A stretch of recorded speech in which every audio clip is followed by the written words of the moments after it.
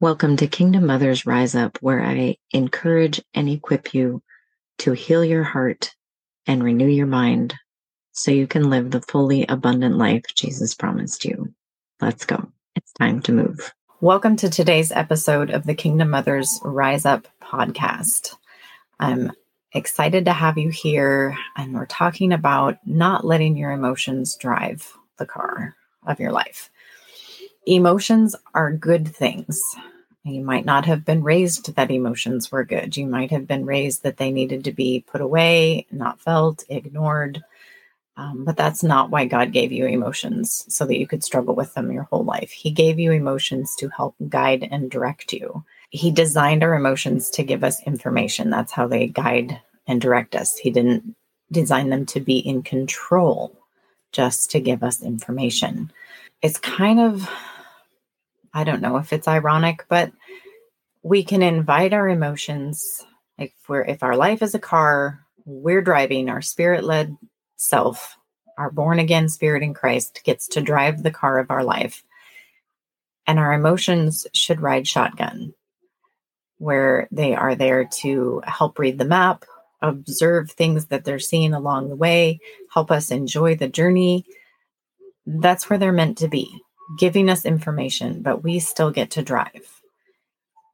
If we've been taught that they belong in the trunk, the thing is, they actually drive more from the trunk than they do from the passenger seat, because we think that we've got them out of the way.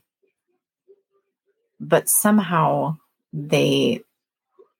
because they have messages that we need, they keep trying to get those messages through. And the harder that we try to push them away, the greater access they have to the gas and the brakes, and sometimes even the steering wheel. Because they're supposed to be paid attention to. So I guess would encourage you to stop and ask yourself, what do you believe about emotions? What were you taught about emotions? How were they dealt with? Did your family have space where it was okay to feel what you were feeling and talk through that? Or was it, don't cry or I'll give you something to cry about? You don't need to be upset about that. It's not a big deal. Don't get too excited. What were the messages you got? And sometimes the messages are those verbal things that are spoken, but a lot of times those messages is the behavior and what people do, much more than what they say. So what was done with emotions in your home? Did your parents cry in front of you if they were sad or upset? Did they express anger or disappointment in healthy ways, or was it scary? Those behaviors are what trained you and conditioned you of, this is how I see emotions. They're good or they're bad, or I can't deal with those. So think about that. Did your parents model throwing the emotions in the trunk? Or did they model having them ride along and give information and be part of making life richer and more connected?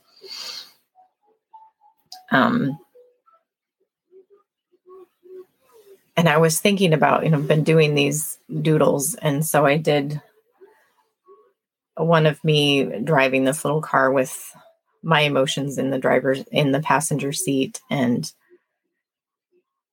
driving along like that's the way it should be. But then the Lord was giving me these other pictures of sometimes we're going along with our emotions and maybe we're letting them ride in the passenger seat. But when they start to share something with us, we're like, here, have a donut. Here, have some chocolate. I think we need some French fries, or here, why don't you look at my phone? Why don't you check Facebook? Why don't you check my email? Why don't you play Candy Crush for a while? And all these different things that even if we've opened the door to okay, you can get out of the trunk. Because I also see this picture of our emotions bound and gagged and stuffed in the trunk. I'm not dealing with you. I don't. And, maybe we have some of our emotions bound and gagged and stuffed in the trunk of like, I'm not dealing with that. I'm not looking at that betrayal or that wounding or whatever it was. And then maybe we have some that we're like trying to have in the passenger seat so that we can start to connect with our emotions. But then when they come up and we're not sure what to do with them, or we don't want to deal with them, then like I said, it's like, oh, here, have a donut, have some chocolate. Why don't you scroll for a while? Why don't we binge watch some shows on Netflix, or why don't we just stay really busy? Like, I'm too busy to talk to you. I'm driving. I need to focus. I need to focus. Don't talk to me right now. Or let's go shopping. Like, all of these different things that we're doing to try and keep our emotions shut down instead of listen to what they have to say to us. And if we shut them down enough so that, they're like bound and gagged and stuck in the trunk, like I said, somehow from the trunk, they have more access to the brake and the pedal and the steering wheel than they do if they're in the passenger seat. Because they're trying to keep us from being hurt again, being rejected again. You kind of have to explore for yourself, like, what's that thing that you're trying to hide from and trying to stay safe from? And your emotions are trying to do that for you, but they're not meant to drive. So they're not going to do a good job of it. It's going to cause problems in your relationships. It's going to cause a tension within yourself. Where if you can listen, then you can get that information of, do I need to set a boundary here? Is there something I need to say? Is there something I need to change? But if the emotions are bound and gagged in the trunk, then it's easy to think that we're always the problem. And if we can just manage things better, everything will be okay. And that's not often true. Like, well, if we can manage things, it will change the outcome. But if we're trying to manage it from a place, I guess what I see over and over again in myself and in the women I work with is when the emotions are bound and gagged in the trunk, we focus on trying to control how people see us, how they respond to us. We try and manage their possible disappointments or frustrations, which are all things out of our control, instead of focusing on our responses and our behavior and our feelings and our needs, the things that we actually are responsible for and do have control over.